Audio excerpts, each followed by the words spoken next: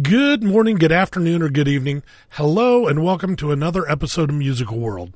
This episode was recorded on August 6th at the Encore Theater Company World Headquarters in Dayton, Ohio, as the musical theater world was merging in Dayton for the Festival of New Musicals that was being presented at the Loft Theater by the Human Race Theater Company and Encore Theater Company. Kevin Moore and his talented group of people over there, they were kind enough to include Encore in this year's festivities, and we shared 2 new shows with the audiences. The Consequences by Kyle Jarrow and Pump Up the Volume by Jeff Thomson and Jeremy Desmon. Pump is the featured show of this episode, though, as Dave, Shane, and I sat down with Jeff and Jeremy for an interview just before all the fun started on Saturday morning. Be sure to hang in till the very end, though, because we've got some outtakes for you. These guys were a blast to hang with, and we know we're going to be hearing a lot more from them in the future. So now, hold on to your hats. You're about to get a lap full of musical world. Yeah. Okay, who wants to start this thing? Okay, folks, thanks for coming. Yeah. We're broadcasting for our 100th episode. We're broadcasting on 92 FM, Pirate Radio. Oh, that was the voice of Jeff Thomson. Jeffrey Thompson. I shorten everything, so. Oh, Jeff is great as long as. I mean, he's David, but he's Dave to me. Right. Yes. Among other things. He's Shane T, but he's S to me. Well, no, it's funny. Over the course of the 30 years that I've been on this earth, I've had several nicknames. Really? Yes. Yes. To name a few? To name a few. Well, to preface it, I had these nicknames because I always thought my name Jeff was rather mundane, and my parents don't like it when I'm like, Mom, couldn't you have named me something cooler like Remy Lafroy? or Jeff with a G. Or Jeff with a G. Yes, it's just something interesting. No, Remy was one of my names. My nickname in high school was Rusty. My nickname... Oh, that's the ginger... Yeah. And my nickname at the Interlochen Arts Camp was Hampshire. I love Interlochen. Because I was thinking Hampshire. Yeah, because I just thought my name would sound so much better as Hampshire Thomson. But I think I grew out of that phase. How old were you then? Well, this was 1862. Well, no, I was trying to think of the most snooty. Well, that wasn't the intention. But a buddy of mine and I were trying to think of the most snooty name, and we came up with Gaylord Hampshire Stevenson III. That's pretty snooty. That's pretty snooty. Anything the third. You can. Oh, we just lost listeners now. Which is how I refer to you. And of course, Gaylord is listening, going, "Oh man." People call me Brad Pitt a lot. Well, it's a likely mistake. I know. I'm like, no, look, my name is Jeremy, please. No, I stop it. I understand the confusion. I'm not Brad Pitt, I'm Jeremy Irons. People do not understand that I'm not. But, I'm sure the same thing happens to him. And yeah, they call me Mr. French. And he's dead. So, can both of you maybe separately talk about... Wait a second. We haven't really introduced. We have in ETC World Headquarters here. We have Jeff Thomson. Hello. And Jeremy Desmon. hello. And they're the writers of Pump Up the Volume. Woo! Which we saw last night till 12:30 or so. Yeah. Just to preface, it began at 10. Last night was the first performance of it in a workshop setting at the Human Race. First time ever heard. Ever. Cool. Forever, I've ever heard it not sung by Jeff Thomson. And you have a lovely voice. But there were 10 lovely people last night who sang it a little differently. How is Jeff as Nora? Well, he's kind of sassy. But I get in the talk hard when I start humping your couch. Well, that's probably the push-up that makes that. My couch asked me not to allow Jeff to come You could probably sell the center cushion. I know, right? Well, I'm just waiting. One day for that couch will be worth something. It will be exactly. You know, like people play on Richard Rodgers' piano. Yeah. Oh yeah. People will be like, "This couch was humped by Jeff Stevenson III." Creative process. Now I'm hungry. This was Musical World Podcast. Thanks for listening. Good night. But yes, Pump last night was the first performance at 10 o'clock at the festival down at the Loft Theater here in Dayton. Yep. UTC produced a workshop of it, and guys, you got a heck of a show. Thank you. Yeah, really. I think it was Thank you. well received, even though it was the late crowd. It was a little bit sparse than what I expected. But as far as attendance, but it was 10 o'clock on Friday night, and some people had already seen the 7 o'clock musical, and then it'll be again. I think tomorrow night it'll be much better attended. Right, but the thing is, I mean, you know, that aside, Jeremy and I were talking about this last night. That we had them. Oh yeah. To the end. Oh yeah. And At midnight. yeah. Oh yeah. Well, in a first draft. And that's the thing is that we, obviously all first drafts are longer than you want them to be, and we still felt like we were waiting for them to. We would not have been angry had they all checked out, because we felt like there's work to be done in making sure that it's smoother but they kept with us. I kept waiting for them, and we just had them to the end, and it was so fulfilling as a writer to know that there was something about it that was keeping them around, that there was some implicit promise in the beginning that they needed to stay to the end to find out, that there was enough motion throughout, enough joy and enough music and enough spectacle or whatever is in Pump to make it work, and that was really, really fulfilling. Absolutely. Should we tell them that it was based on the movie? I don't think we've said that yet. Oh yeah, of course. It's based on the 1990 movie, written and directed by Alan Moyle, who is he's like after my dad, of course, my California father. I love the man,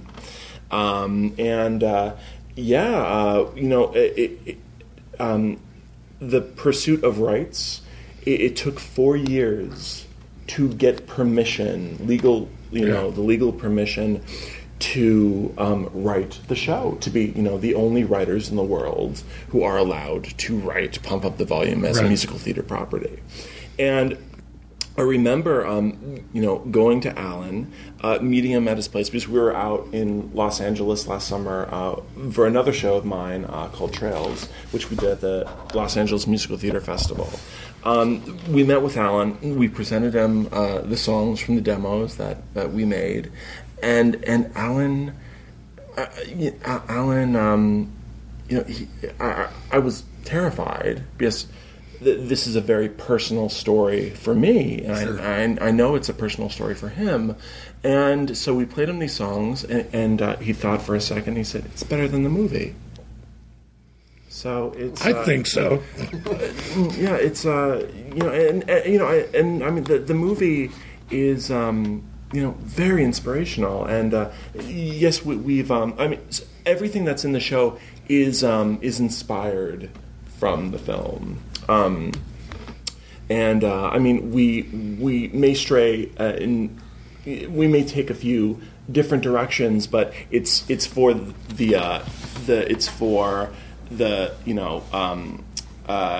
it's in order to make this a musical theater property. If you take that film and you put it on stage, it won't work, and we need to make this a musical first and foremost. So how did Pump as a musical theater property, other than the film, how did that first come into your life? And then same with you. Yeah. Well, I was in Los Angeles when I was living there. I just graduated from USC, and I was very depressed one day living. Los Angeles is a very lonely city, and honestly, I would give nothing more than to not live there again. And I was working on a project with another collaborator, and he said, the project was having problems. This is a project we've since abandoned, and he said, "Have you ever heard of the film Pump Up the Volume? I think rent the film." This is before Netflix, rent the film, and watch it, and maybe that could provide a structure for this show that we were working on. And so I went to the Hollywood Video.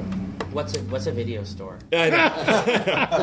Exactly. Yeah. Grandpa, That's how old this was, Hampshire. Touche.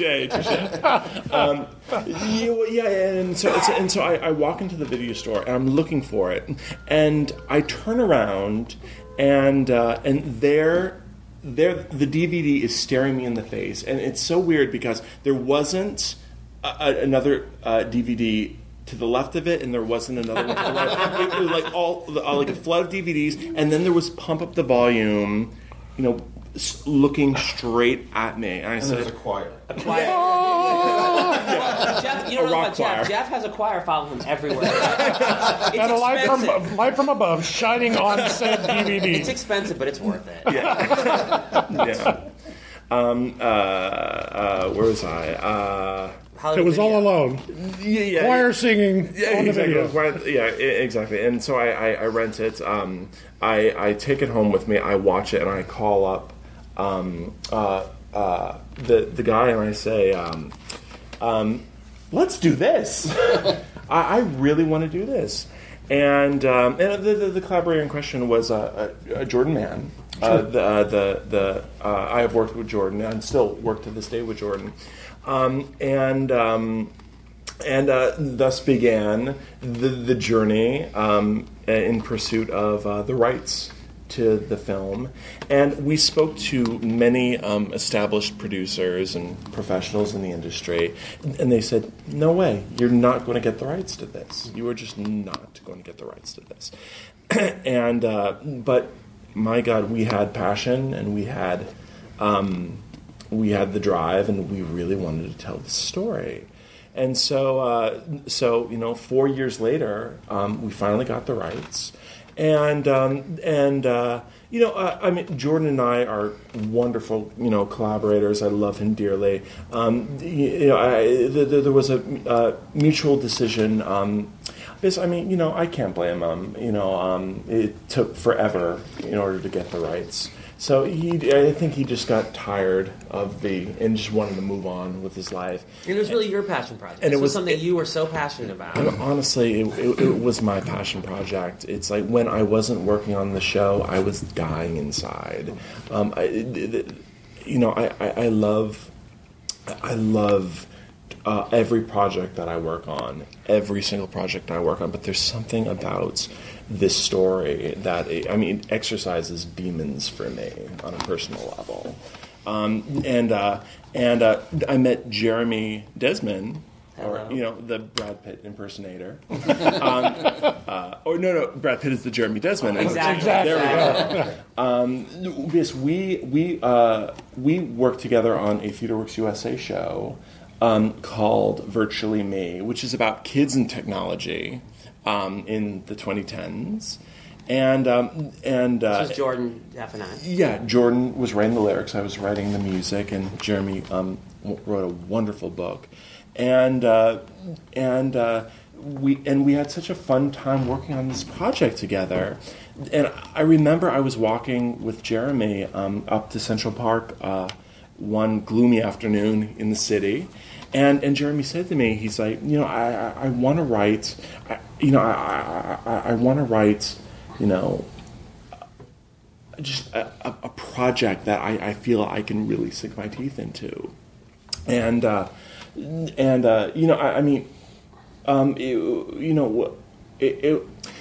it was clear when Jordan was involved that we needed a book writer, and so I was going around asking questions, getting recommendations for to find a good book writer for the show, because this show needs a good book writer.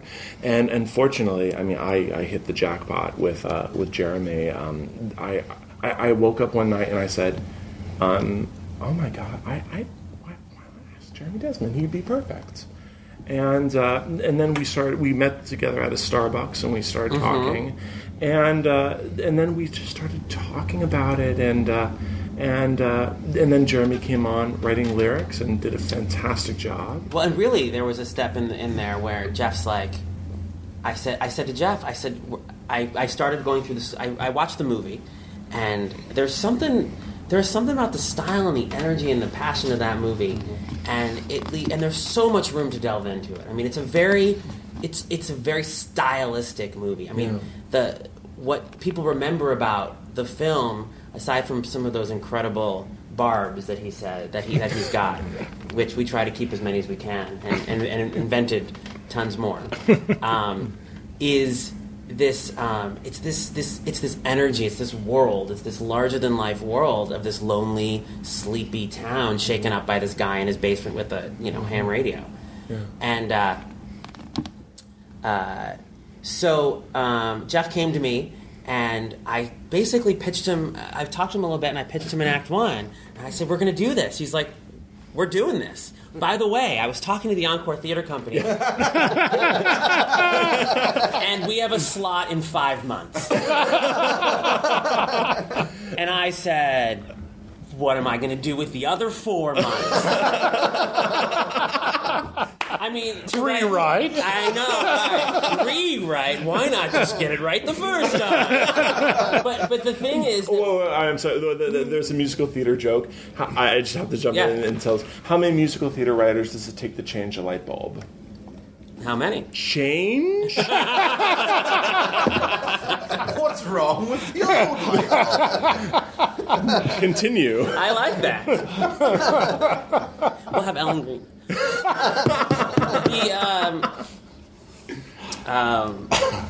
I'm lost.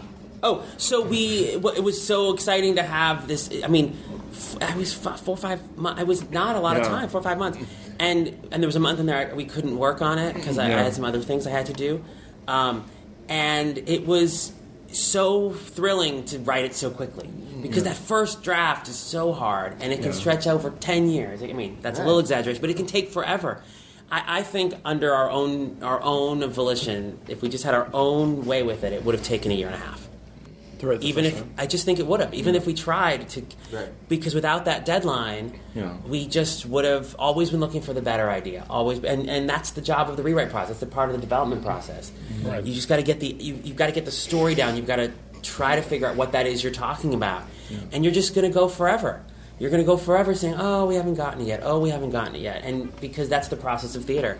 And so having that deadline and having, and then all culminating in last night. It's thrilling. It's thrilling to look last night and go, we have a show. Yeah. And I was not expecting to say that. I was expecting to say, maybe we have a show coming soon, but I expect to say, we've got a lot of work. We got a lot of work, and we do have work, obviously, but we have a show. Yeah. I'm not ashamed to send this script almost as is to people now and really get some good demos and see who's going to be interested, because I feel like the essence of the show is there, and at this point it's a matter of developing it and working through, and there's 1,000 things to be done, but it's time to start doing that with some people that we're going to continue to work with and find the right people. Well, it's always interesting to watch the audience on a night like that and to see if they're getting it. And last night they were getting it. And it was at midnight. Yeah, it was late at night. It was maybe their second show of the evening for many of us. After a week of work, it was a Friday night, and people were laughing. I mean, that's also something that was really important. Oh yeah, they got the jokes. Is that Pump the Volume has this? The movie has this dark comic energy, but it's very dry, and we wanted to bring the audience in, and that was actually what was interesting in translating this. The character and the monologues that he performed in the movie. The movie is kind of known for his monologues, but those monologues aren't written to be heard by an audience, by a living, breathing audience. Right. They weren't written as a theater monologue, which is really a dialogue with the audience. Right. And it was funny when I started delving into them, and I realized I had to really reinvent them, because there needs to be give and take with the audience. There needs to be shock. There needs to be laughter. There needs to be horror. There needs to be, what you. There needs to be, you bratty kid, what are you up to? Stop it. And that was something that was really satisfying last night, that we were able to maintain, because there's a darkness to the story and there's this desperation to the story. A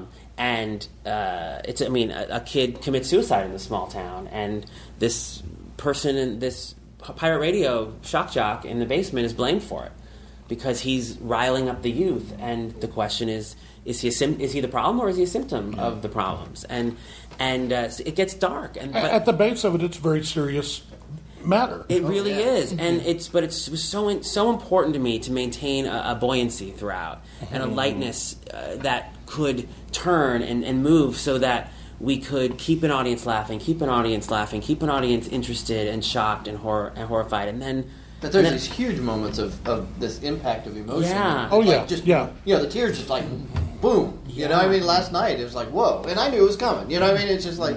It was so satisfying. And there was a moment in Act 2 where we had this huge laugh that I was so thrilled to get. I didn't know if we were going to get it, followed by this gasp. We were talking about that last night. And it was... Wait, which moment? It was a moment when I mean, it's a story of... we have a character named Principal Crestwood, who is the sort of... I don't want to call her the villain, but she's the voice of authority in the show. And there's a lot of angry youth in this show. And she's the one who, for a long time, she's not wrong. She keep these kids in line to tell them that they've got to grow up before they can go wild. But there's a moment when she's just not listening. She's just not open to the idea that anything in the world can change, that the universe changes and evolves, and that there's any validity. And she comes to terms with this kid, with Nora, a character in the show, and Nora is just giving it right back to her. And it's really a heated moment when she's like, I need to tell me who's behind this. Tell me who's behind this. And she really just tells her off, and it's this beautiful moment. And we're like, oh my God, Nora, I can't believe you're doing it. And we're laughing because it's so beautiful. And then she just smacks her. Yeah. And she just, and the principal smacks the kid. And it's this moment where we realize that there is... nobody's the system right. is corrupt. The system is corrupt, and it's broken, and it's not necessarily the fault of the authority it's just that if all we're doing is screaming at each other, right, we're never going to get there. Yeah, exactly. And we're never going to get there. And that's sort of, so much of the show is Pump Up the Volume, and it's all about kids learning to scream and find their voice, and Mark in his basement discovering through this character he creates who he is, and ultimately the strange lesson that we discovered inside the story is you ultimately have to find a middle ground. I mean, and that's more pertinent than ever living in 2011 America. I mean, if you think of the political system, not to get deep, but that's I mean, we have blue state, red state. What's you have Fox News screaming at MSNBC and vice versa, right. and nothing gets done. And that's the irony that, the show is called Pump Up the Volume, but it's really about learning to, quiet yourself so that you can pay attention and actually communicate and understand what the other side is trying to say. And once, both parties do that, then we all can move forward. And that was one of the things that we adapted. We adapted more freely into the film. Was we really pumped up in an interesting way, I hope, the character of Mark's father. I mean, it's a story about finding your voice and growing up in a world that always is changing. It's always evolving. We always look at our parents and we're like, what's wrong with you people? I don't understand why you don't understand this. And we really wanted to make it about parents and children, too. We really wanted to really embrace that. So we sort of created this character of Mark's father, which was an amalgam of a couple characters in the film. Yeah. And it becomes a situation where Mark's father is the police lieutenant in town, as you know, and is ultimately hunting down his son in Act 2.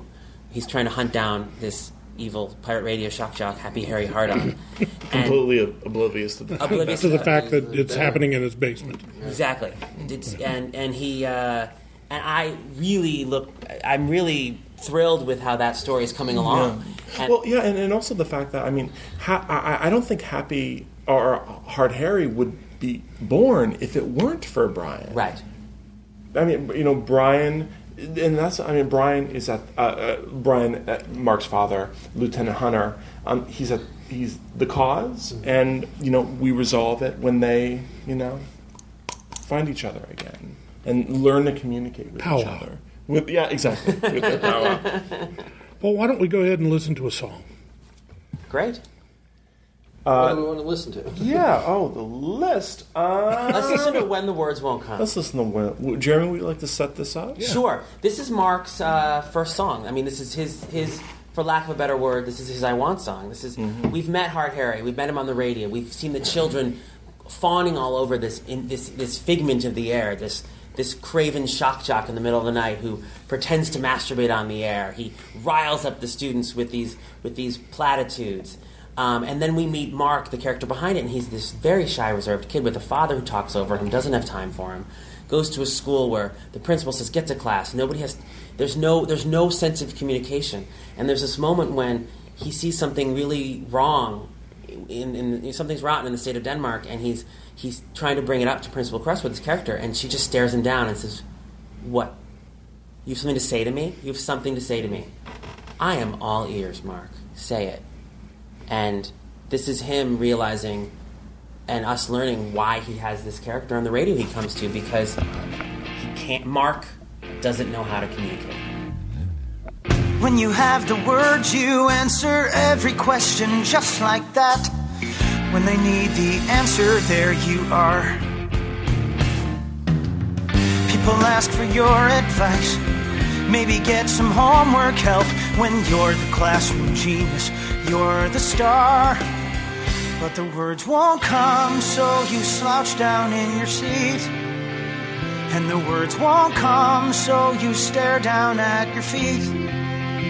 When the words won't come, no surrender, no defeat. If you retreat and you play dumb, when the words won't come. When you have the words, the girl with the pale green eyes will know your name. You can crack a joke once in a while. Ask about the club she runs.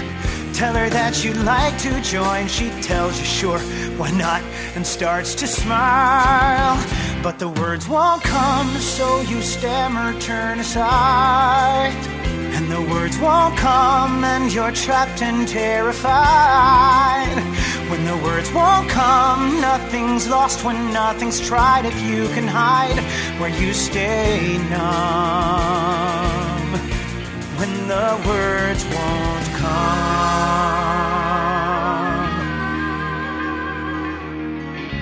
If I had the words, I'd introduce you to Lenny Bruce and maybe find out more about the books you'd like to read. If I had the words, we'd chat on this and that. Perhaps we'd rate a date and see where things will lead. If I had the words, we'd bitch and moan and laugh and rave and rant.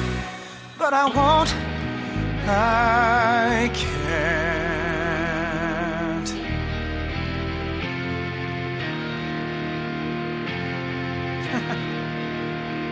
You don't have the words, so you can't tell him, Dad, I hate this place. Miss my mom, the only life I've known.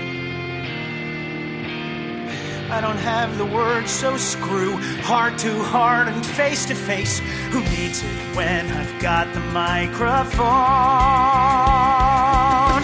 Where the words will come, so it's time to start the show.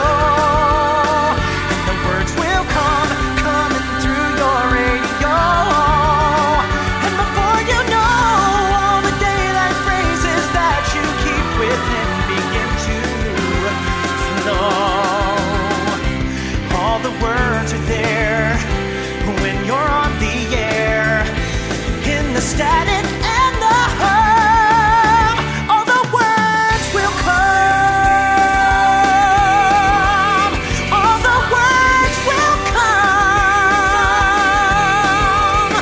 All the words will come. It's 10 p.m., my unfaithful listeners. Do you care where your parents are? For me.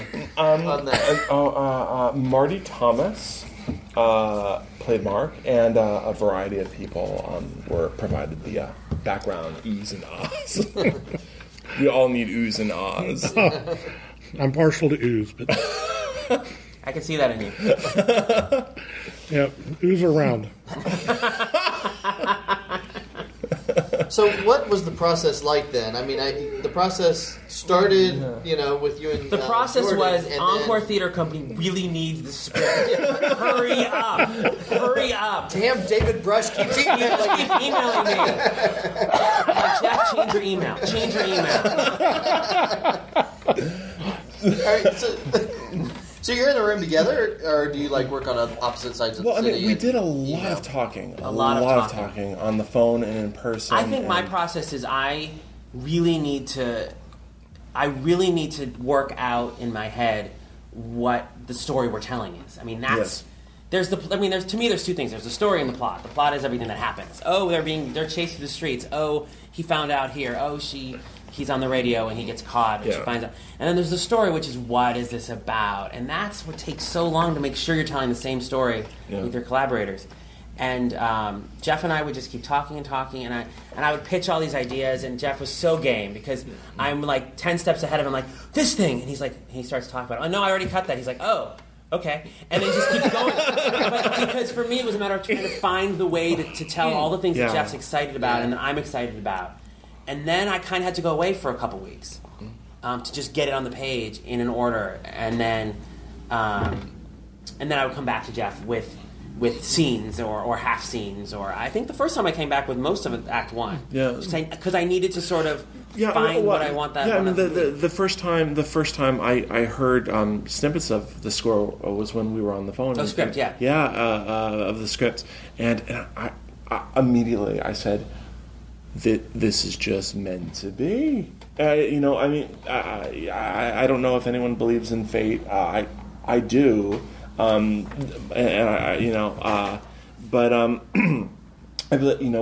were brought together to write Virtually Me for TheaterWorks USA so that we could write the show, and I just think it's a magical thing, and I couldn't be more happy.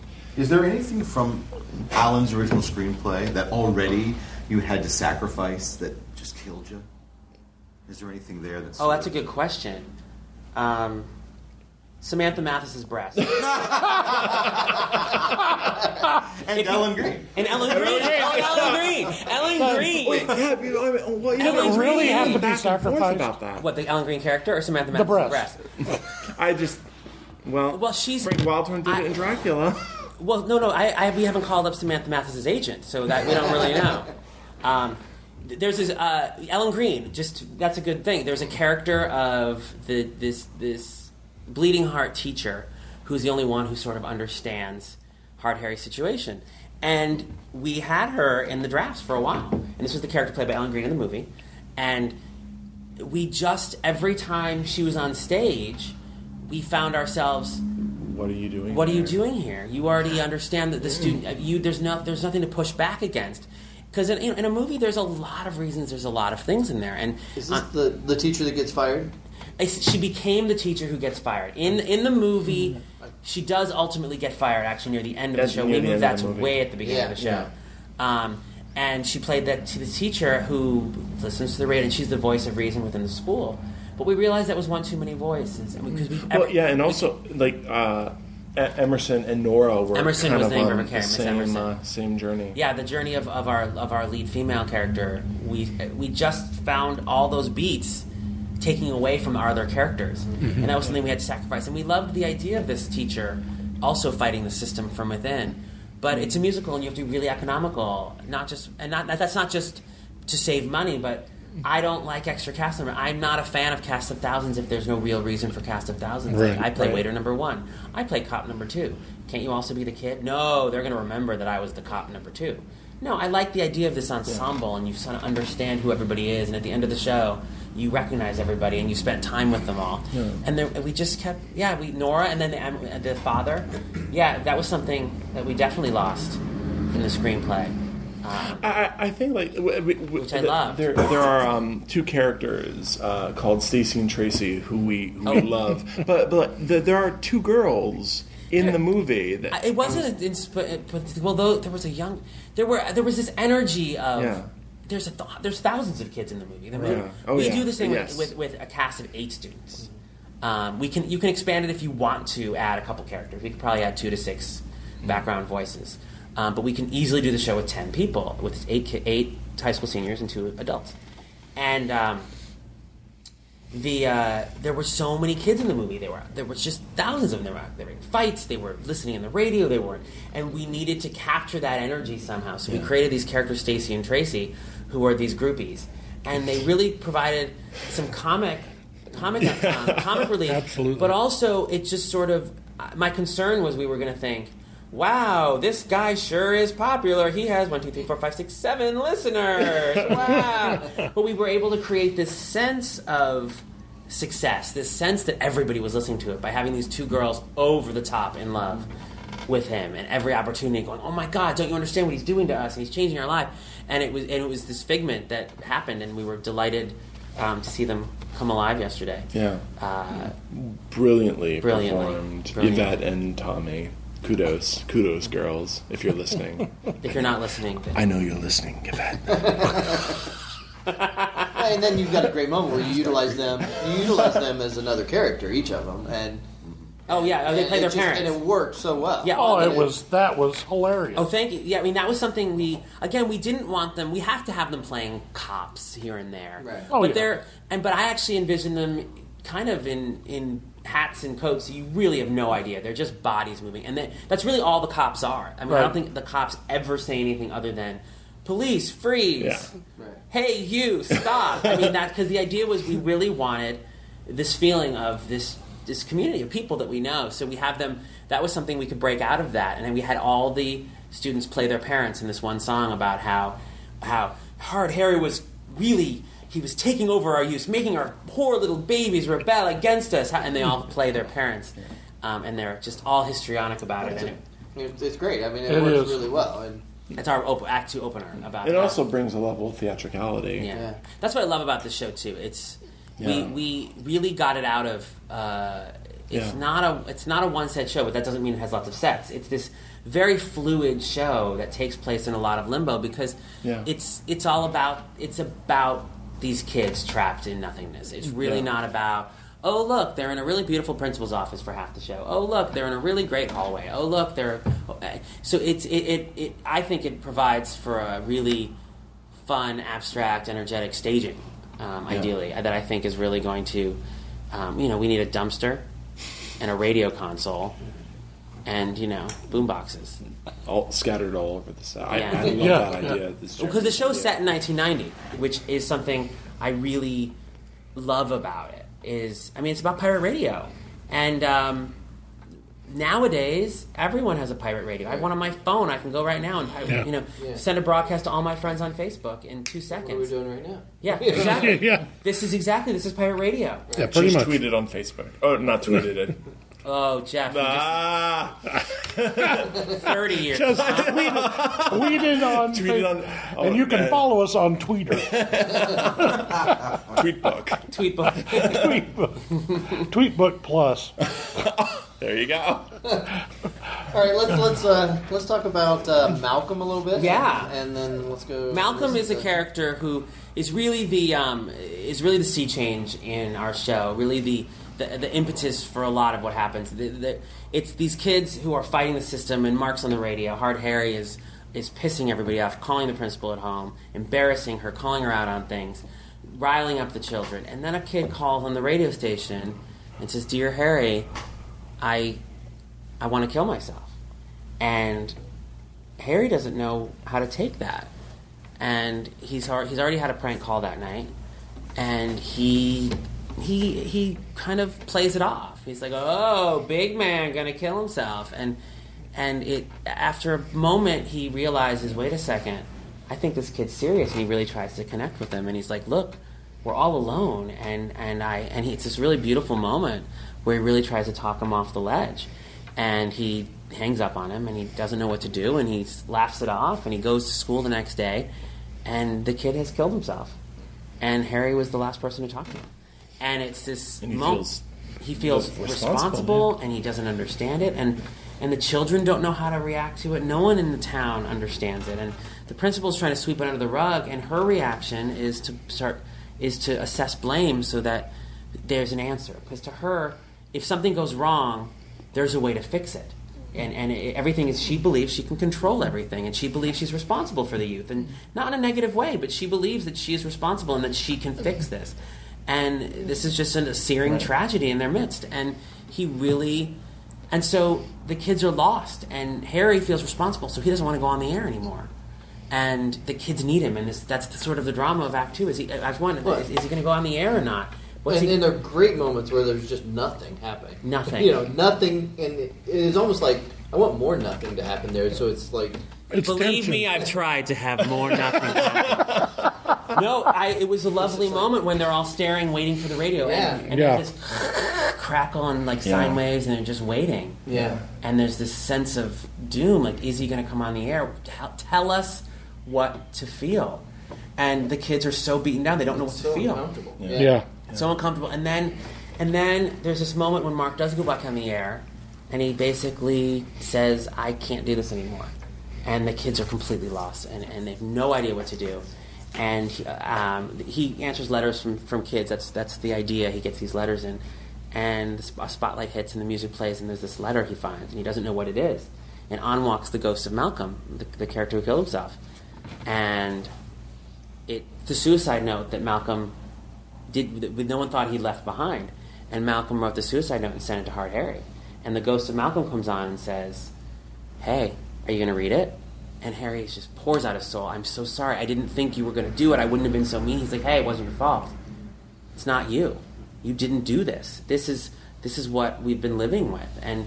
And he's like, I'm sorry I couldn't save you. And he says, you can save me. And here's how.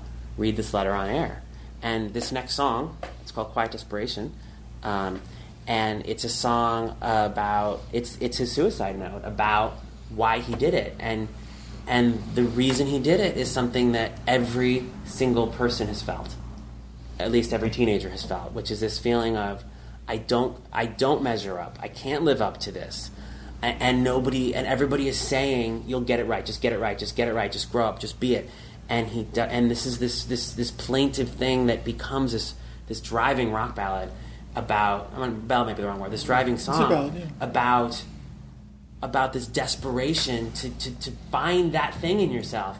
And after it, which we're not going to play that song, it drives into the closer of Act 1, which is called Pump Up the Volume, which is a riot at the school where all the students run to the school and start burning trash cans and tearing things. Screaming to be heard, and sirens with the police, and this really gets the police involved. So this song is Quiet Desperation, which is Malcolm's letter to Mark and to the world. Quietly we're taught to listen and resign, and quiet desperation is our birthright, yours and mine. And quietly the voice of expectation drowns the dream, and quiet desperation chokes our souls so we can't scream, till we're tearing at the seam, waiting. Quietly we learn that life is just not fair, and quiet desperation turns to silence and despair. And quietly we lose the chance to choose another way, as quiet desperation draws us further every day from the things we want to say. And we're waiting for a voice, waiting for a voice to call us home to your embrace. And it doesn't take an angel or some ministers of grace. All it takes is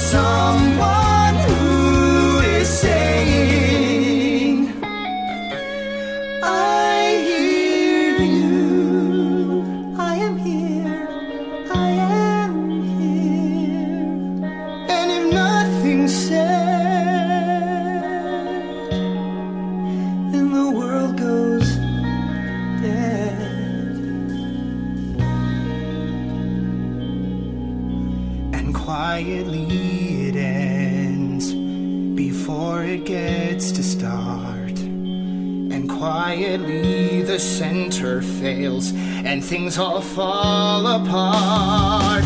And quietly we hide our guilt, each twinge and every pang.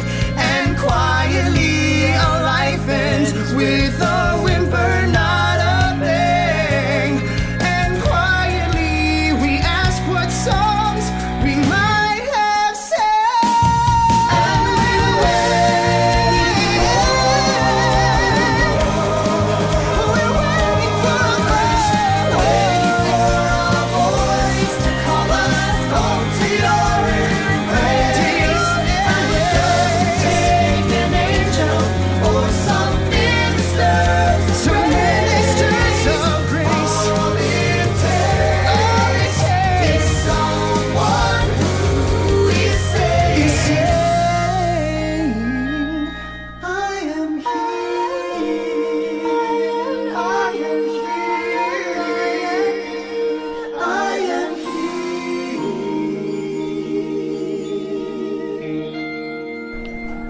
Hi, this is Sutton Foster, and you are listening to Musical World.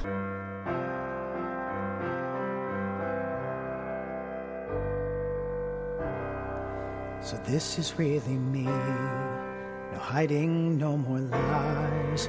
The one you've waited for, is it such a surprise that I am just like you, alone and half insane, so lost without the words to make sense of the pain.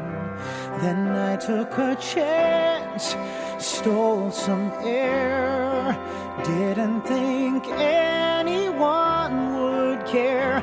I never knew I'd find you to turn my darkness to light. What we started can't survive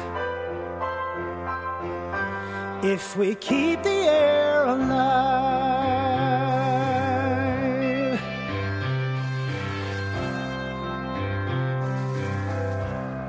The power in the night, the feelings that we share, the music that we need waits for us on the air. There's no more time to waste in hiding in the past. The time we've waited for, it has come round at last. Lift up your voice, make a choice, sing out in any way you can. The words will come in the hum to help you live through the night. The moment will arrive if you keep the air alive. And when you're frightened and alone and you don't know where to turn, don't forget about this night. What we've done, what we can learn. Raise your voice and speak your heart. Blaze the truth across the skies. Watch it grow, 'cause you will know. When one voice calls, 1,000 rise. Pump up the volume. Pump up the volume. How much power's there? It's up to you to see. I hope you understand me. I know you understand. Keep the air alive. It's there for you to steal. Take it, make it yours. Let them know what you feel. Keep the air alive. Don't let the silence win. Won't matter what you try. Only let it begin. Open your heart. Let it start. Thunder your voice across the earth. And on the air I'll be there to help you win in the fight. all the power and the drive. If we keep the air alive.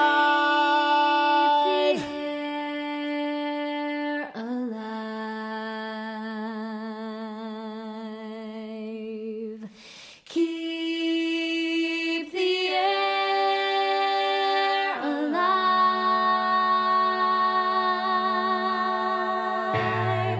Keep the air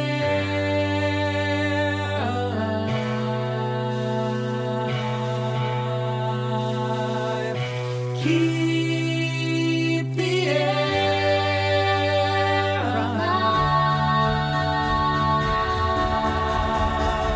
Keep the air alive. Keep the air alive. I know you understand. Open your heart and let it start. Keep the air alive.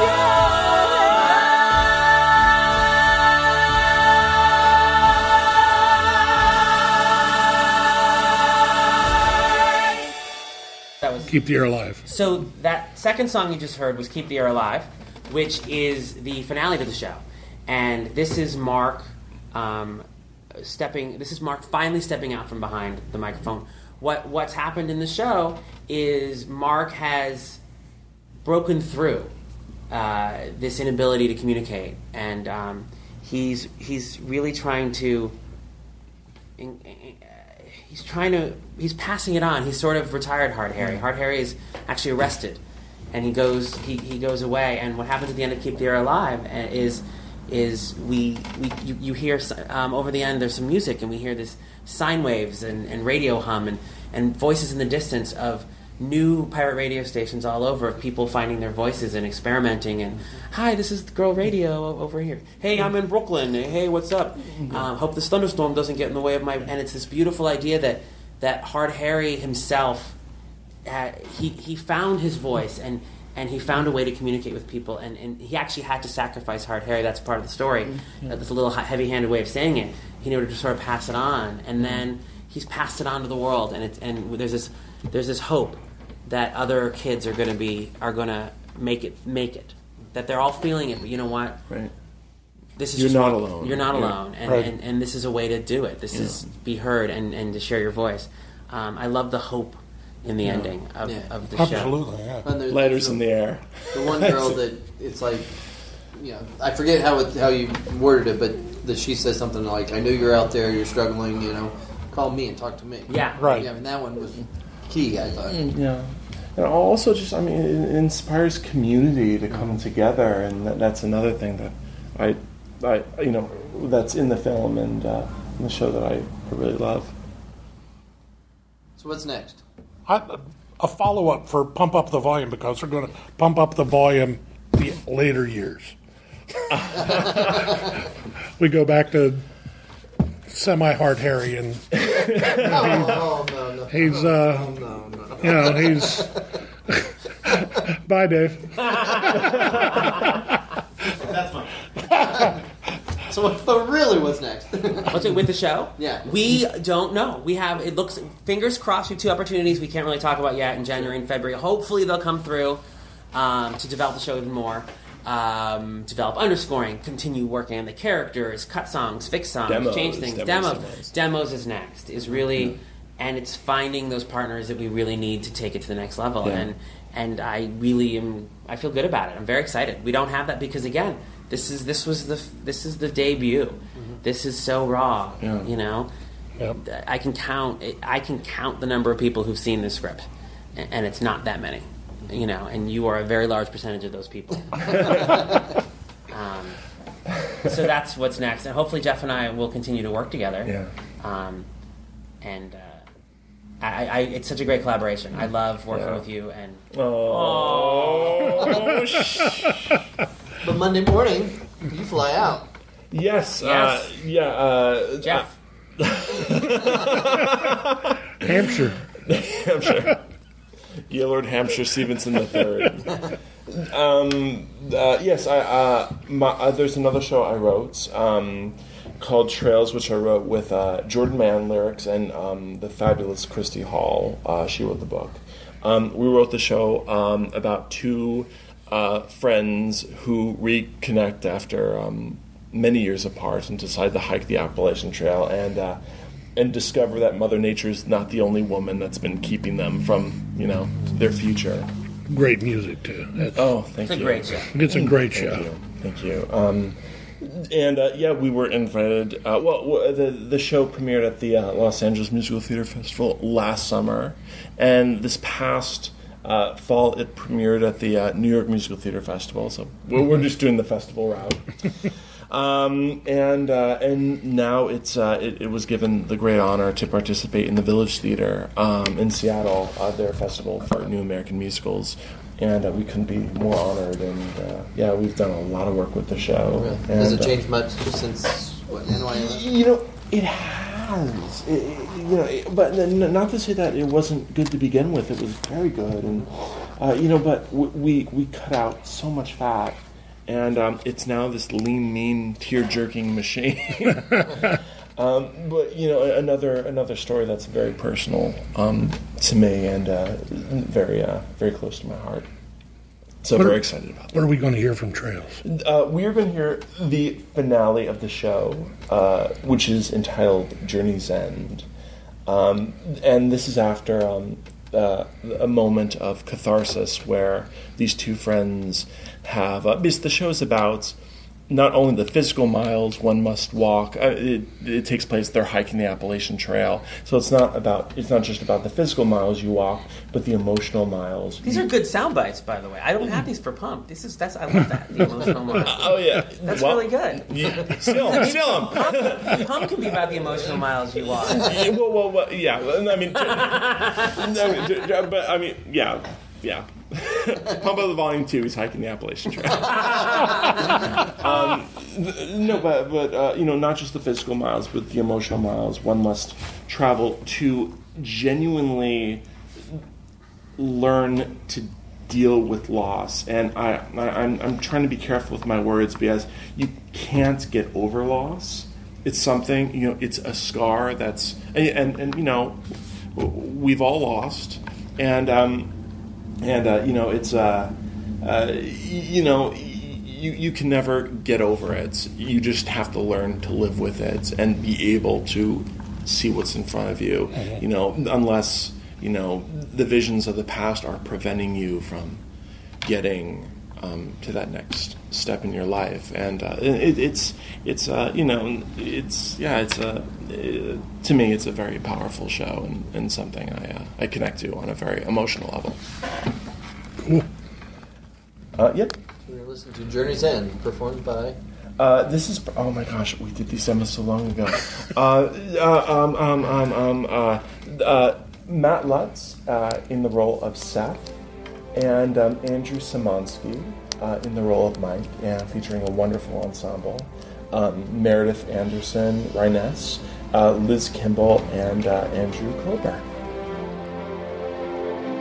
Morning sunrise, sip my coffee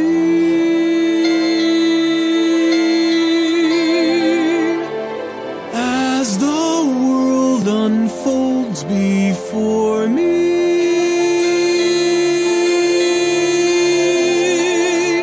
Small things count for more at journey's end. Somehow days and weeks escape me.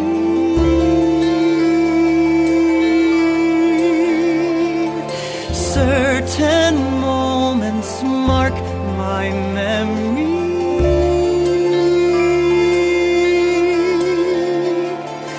Moments matter more at journey's end. All that we've done, Where we've gone, how we filled our days. still every dawn that's begun brings a brand new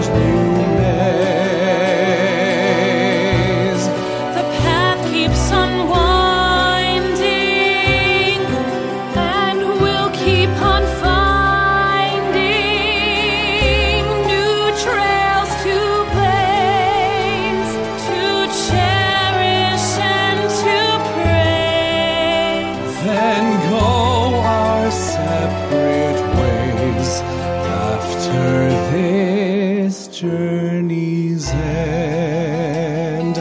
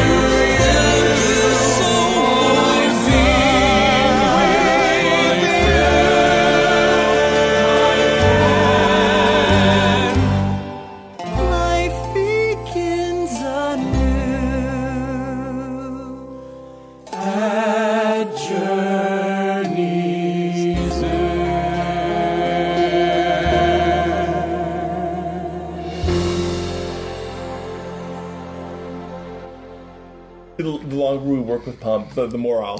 That was good. That was good. But it took a while to figure that out. What about the volume in your soul and your hair? No, I don't know. It is 1990. No, that's good. I remember speaking to an actor once, and I said, "Yeah, I'm adapting Pump Up the Volume into a musical." And he's like, "Oh, is that the Mariah Carey movie?" I'm like, "What?" Mariah Carey. I'm like, Glitter? I think he was thinking about Glitter. Ooh, that's an idea. Don't steal it. Yeah, cut that out, Jim. I want to do Showgirls, the musical. Ooh. Boobies? Yes. Boobies? Yes. More boobies? Yes. And a weird sex scene. In a pool. I believe it was actually Oscar Hammerstein II that said what you need in a musical is an I Want song and boobies. I believe that's what he said. I was at a quote, I believe. You heard it here. Yeah. Yeah. Yeah. So, Jeremy. Yes, sir. Beyond Pump and... Nothing but Pump. I do nothing but Pump. I do all sorts of crazy stuff. I write the circus. The circus? I work for the Ringling Brothers and Barnum and Bailey Circus is one of my gigs. Seriously? Right? Yeah. So you're serious as a heart attack. Yeah. I can juggle now. You do like the ringmaster material? Yeah, I can help name the show, help put it together. I mean, there's a director, there's producers. So my job, I'm the writer of the show. So it's a crazy amalgam of a job. Really? Yeah, work with elephants and clowns and ringmasters and tigers. Well. Tigers, you know what? They are in charge, my friend. Just ask Siegfried and Roy. Exactly. That's a very tragic. No, that's been, and I've been doing a lot of sort of earning a living doing the family entertainment stuff. So I've also written for Disney Live, and I did a Curious George show and some Sesame Street material, and virtually me. And I did this song cycle, this review rather, that we did up at the Barrington Stage Company earlier this summer, which I'm so proud of. It was this wonderful thing. It's called Surviving the Avalanche. I wrote it with an incredible composer named Vadim Feichner, who is a music director. He music directed Spelling Bee. That's his biggest credit so far, but he's got a lot. He's an amazing music director and an incredible composer. And we had written we just had written a bunch of songs. Maybe 15, 20 songs that we really liked, and they were based on nothing but these stories. There's just stories that we thought would be fun to tell, and we really tell them together very well. And we did a night at Joe's Pub in New York City last year. It was called Desmon and Feichner Continue to Disappoint Their Parents, and because we were writing musical theater, not a real job. Law school. And we had these incredible performers who came. And we did 12 or 13 songs, this ridiculous list of performers. And it was a really great group of songs. It sounds really great. And we took them, we were invited by Julie Boyd and William Finn to come up and work on them at Barrington Stage and turn them into a show. And we took it down to 4 actors. And we did it with 4 performers, and we wrote an opening number and some monologues to string it together. It's called Surviving the Avalanche, like I mentioned.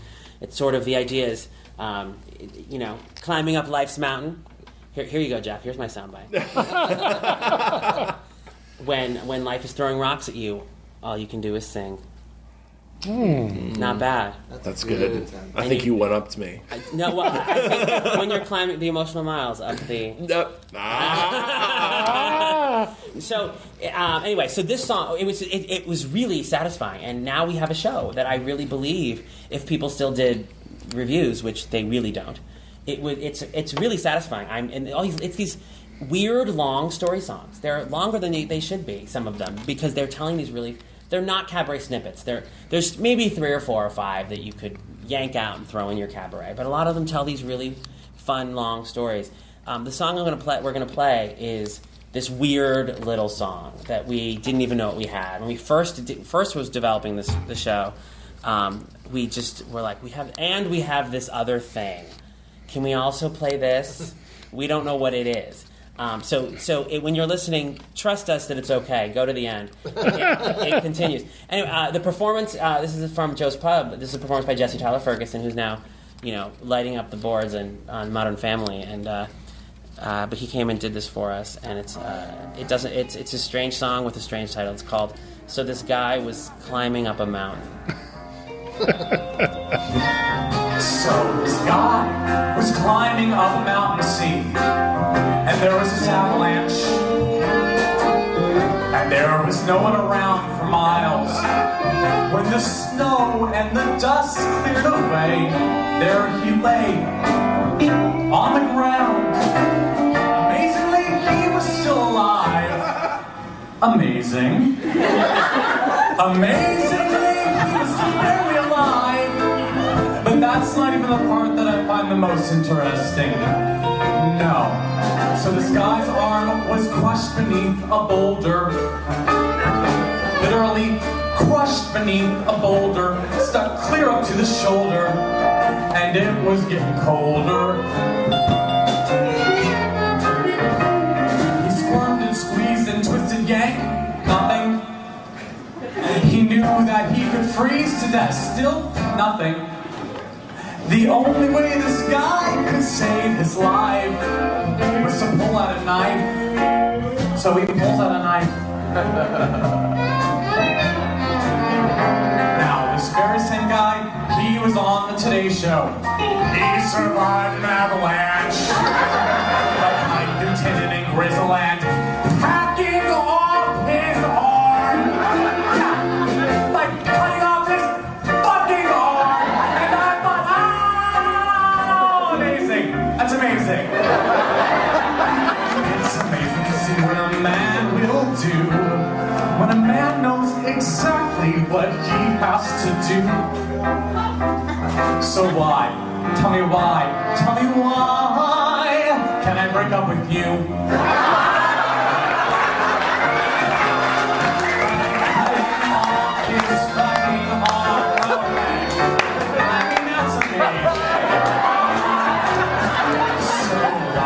Tell me why. Tell me why. Can I get out from under you?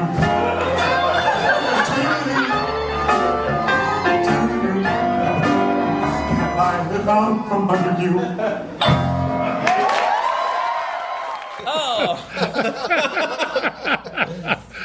Oh, man. You didn't see that one coming, did you? No, I didn't. It totally caught me off guard. I mean, don't you think that kind of it just kind of describes your life? Wouldn't you say? I really can't. Who hasn't? Who hasn't? Who hasn't? I know you've been in that situation. Unfortunately. Well, guys, it's really been a pleasure, and we are so happy to have gotten the opportunity to work on Thump. I mean, and if I may say, as we wrap up, on behalf of Jeremy and myself, I mean, what David, Shane, and Chris, Jim. Oh my gosh, Chris, you were excellent too. Chris, Jim, let's go back. Yeah. Too late. It's early. Chris Farley's my cousin. I mean, theaters, it's very difficult. Like, theaters these days don't have the audacity or the passion to produce new musicals and to really, as Mark Hunter in Pump Up the Volume would say, we need to be heard. Our voices need to be heard. And you guys, sincerely, from the bottom of our hearts, you guys are doing such amazing work, and this company is going to thrive, and I know it. And we couldn't do what we do without the support of theaters like Encore Theater Company. So thank you so much. Thank you. Yeah. It's our passion, and we hope we can keep doing it. Yeah. And you will. Okay. Well, we have to get wrapped up because. What is it? Writers meet the writers at the festival weekend. We should put on pants. Well, before we go out on the sidewalk, we should all put our pants on. You have got to come to Dayton. It is, just not enough pants to go around. Well, see, and Dave's just putting his pants on. He left early because it takes him longer for some reason. Yeah. Well, thanks, guys. It's been a lot of fun, and we'll talk again. And make sure you send us updates as things happen. Did you want to tell anybody? Is there any place, web pages or Facebooks or anything like that you want to put out there? I'm terrible at that. Jeff's much better than me. Well, we haven't. We're still very early in the process. Right. We haven't officially started a Facebook account for Pump Up the Volume. The Surviving the Avalanche. All those songs are on YouTube. If you. Well, and I'll put links in the show notes and that kind of thing to where people want to go to musicalworld.us. Yeah. It'll be on the. You'll be able to hear the song on the show, but there'll be links to YouTube and. Yeah. I can just go directly there. And on the YouTube, if people are interested, there is actually a version of Quiet Desperation sung by Mr. Adam Lambert. Oh, really? So it's that as Jeremy would say, that man is not untalented. Yeah, he can rack it up. He ratchets it up. But I think he needs a Thomson and Desmon song for his next album. Done. Yeah. Do it. Thomson and Pitt. And we've all come full circle. Hampshire and Pitt. Oh, Hampshire. Oh, Pitt. Take it to the road. And we're suddenly a restoration comedy. Like, Hampshire. It's like Mutt and Jeff. All right, folks. Thanks for listening. We'll catch you on the next episode. Thanks, guys. Thank you.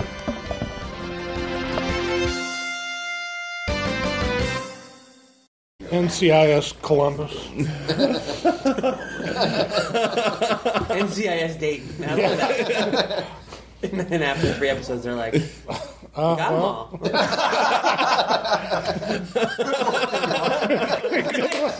Good work.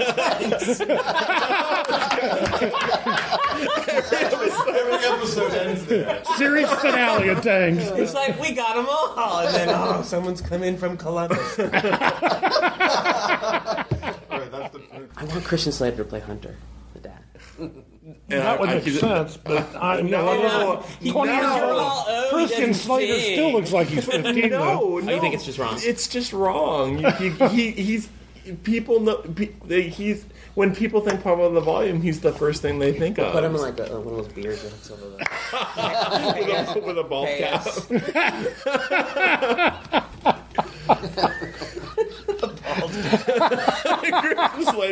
Christian Slater comes out.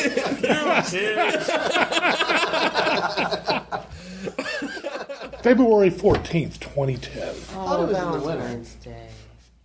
Oh, yeah, how about that? I wasn't on a date. You're like, they were like, Valentine's Day, talking to 3 dudes. No, they're like, how exciting! When's free for you? He's like, February 14th. February 14th. That's completely clear. Can we do it around 9 o'clock? Are we just a number to you, Jim? And to make it worse, a number I can't remember. How are we not recording this? Oh, we are. I didn't know we were. I just started Ellen, it that because song was really in the show. No. We haven't. Really was, Ellen. we haven't started the show yet. This is just evidence. I'm done. Start this thing.